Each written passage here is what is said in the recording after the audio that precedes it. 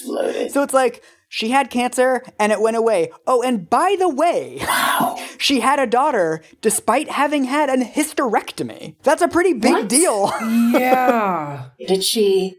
Sorry, I'm rereading it. You guys are just reeling right now. I'm totally, I genuinely, I can talk about just about anything. This one is fully blowing my brains out of my head. Was it a psychological pregnancy, Mike? That's usually your question when I tell you about pregnant ladies. Always. Anytime a baby's involved. Psychological pregnancy? Was it a psychological pregnancy?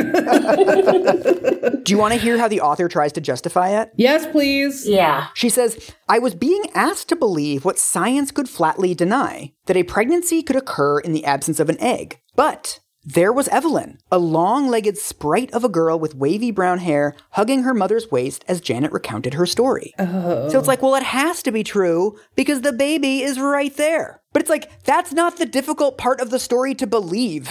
Right, that a person had a child. People have babies. What are the chances that the entity and the medical medium spirit are the same? The same prankster from the future? The same ill-intended ghost. So we're going to watch one more clip. This is from Oprah's second TV special about John of God. The first one was so successful that in 2012, she actually goes down and visits John of God. Oprah girl, why? I know. Truly why? The first time I saw it today, I was humbled by the experience. Ela disse quando ela viu primeiro as pessoas hoje, pouco que isso aqui pertence a você. Because a little bit of this belongs to you. A part of this belongs to you. How so? I don't understand. Because you are human. Well, could the entity tell me, what does human energy look like? Because as I understand it, each person that comes before you, the entity sees the energy of that Nós person. temos a áurea. We have an aura. We have different colors in our aura. So human energy looks like colors? Sim. Yes. Várias cores. Various different colors.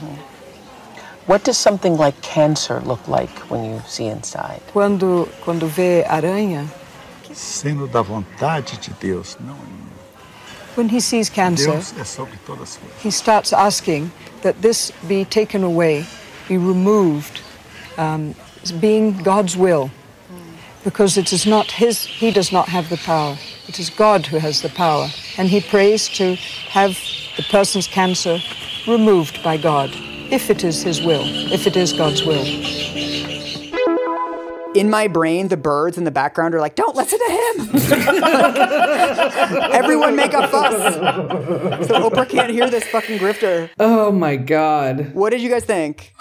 I mean, it's really interesting, right? Like, this is actually the closest that we've gotten to his actual methodology. And it feels like he's doing his own praying for you. But it's also nothing new, right? I mean, auras, energy reading. Oh, yeah. Again, this is like classic grifter stuff. If she had spoken to some like amazing Randy type debunkers, they'd be like, oh yeah, he's going to give you some aura bullshit. It's also so funny to me how Oprah like nods profoundly at his just like absolute empty bullshit.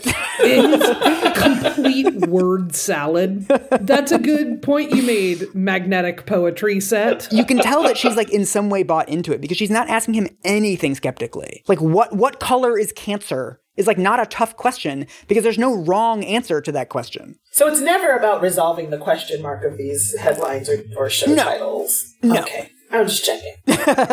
So wait, is this dude still doing his thing? Oh, do you guys want to get to the fucking twist and downfall, like the horrifying shit? Oh, Yes. God. Okay. This is absurd because sort of the structure of this episode, because this is like a wellness podcast, we're mostly focusing on like his wellness grifting. But then in 2018, we find out that this dude is a serial rapist. Oh, God. It's actually kind of fascinating. In 2018, we're in the midst of all of this Me Too stuff. Like this flood of allegations against powerful men is happening. One of the people who is inspired by this, her name is Zahira Moose. She's a choreographer in the Netherlands. And she had gone down to visit John of God a couple years previously, I believe in 2014. And she posts this like very long post on Facebook. This is like extremely rough, by the way. So if you want to be like me watching surgery footage and fast forward, that's totally fine. She was seeing him for sexual trauma.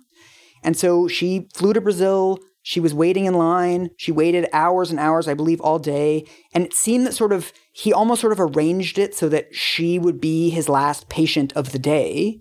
And she went in for a consultation, and he said, like, let's go to my healing room, like this back room where the healing happens, which turns out to be his bathroom. And then he like pins her to the wall and he like viciously rapes her. Jesus Christ. Like, she is super traumatized. She says that she's never really been able to process it. She's never gotten over it. And she was seeing him for sexual trauma. Like, it's the worst fucking thing. That's the thing that gets me is like, there's no like gradation of like sexual trauma, right? Or sexual assault that, like, at least not that I'm willing to get into, right? Mm-hmm. But like, there is something so specifically horrifying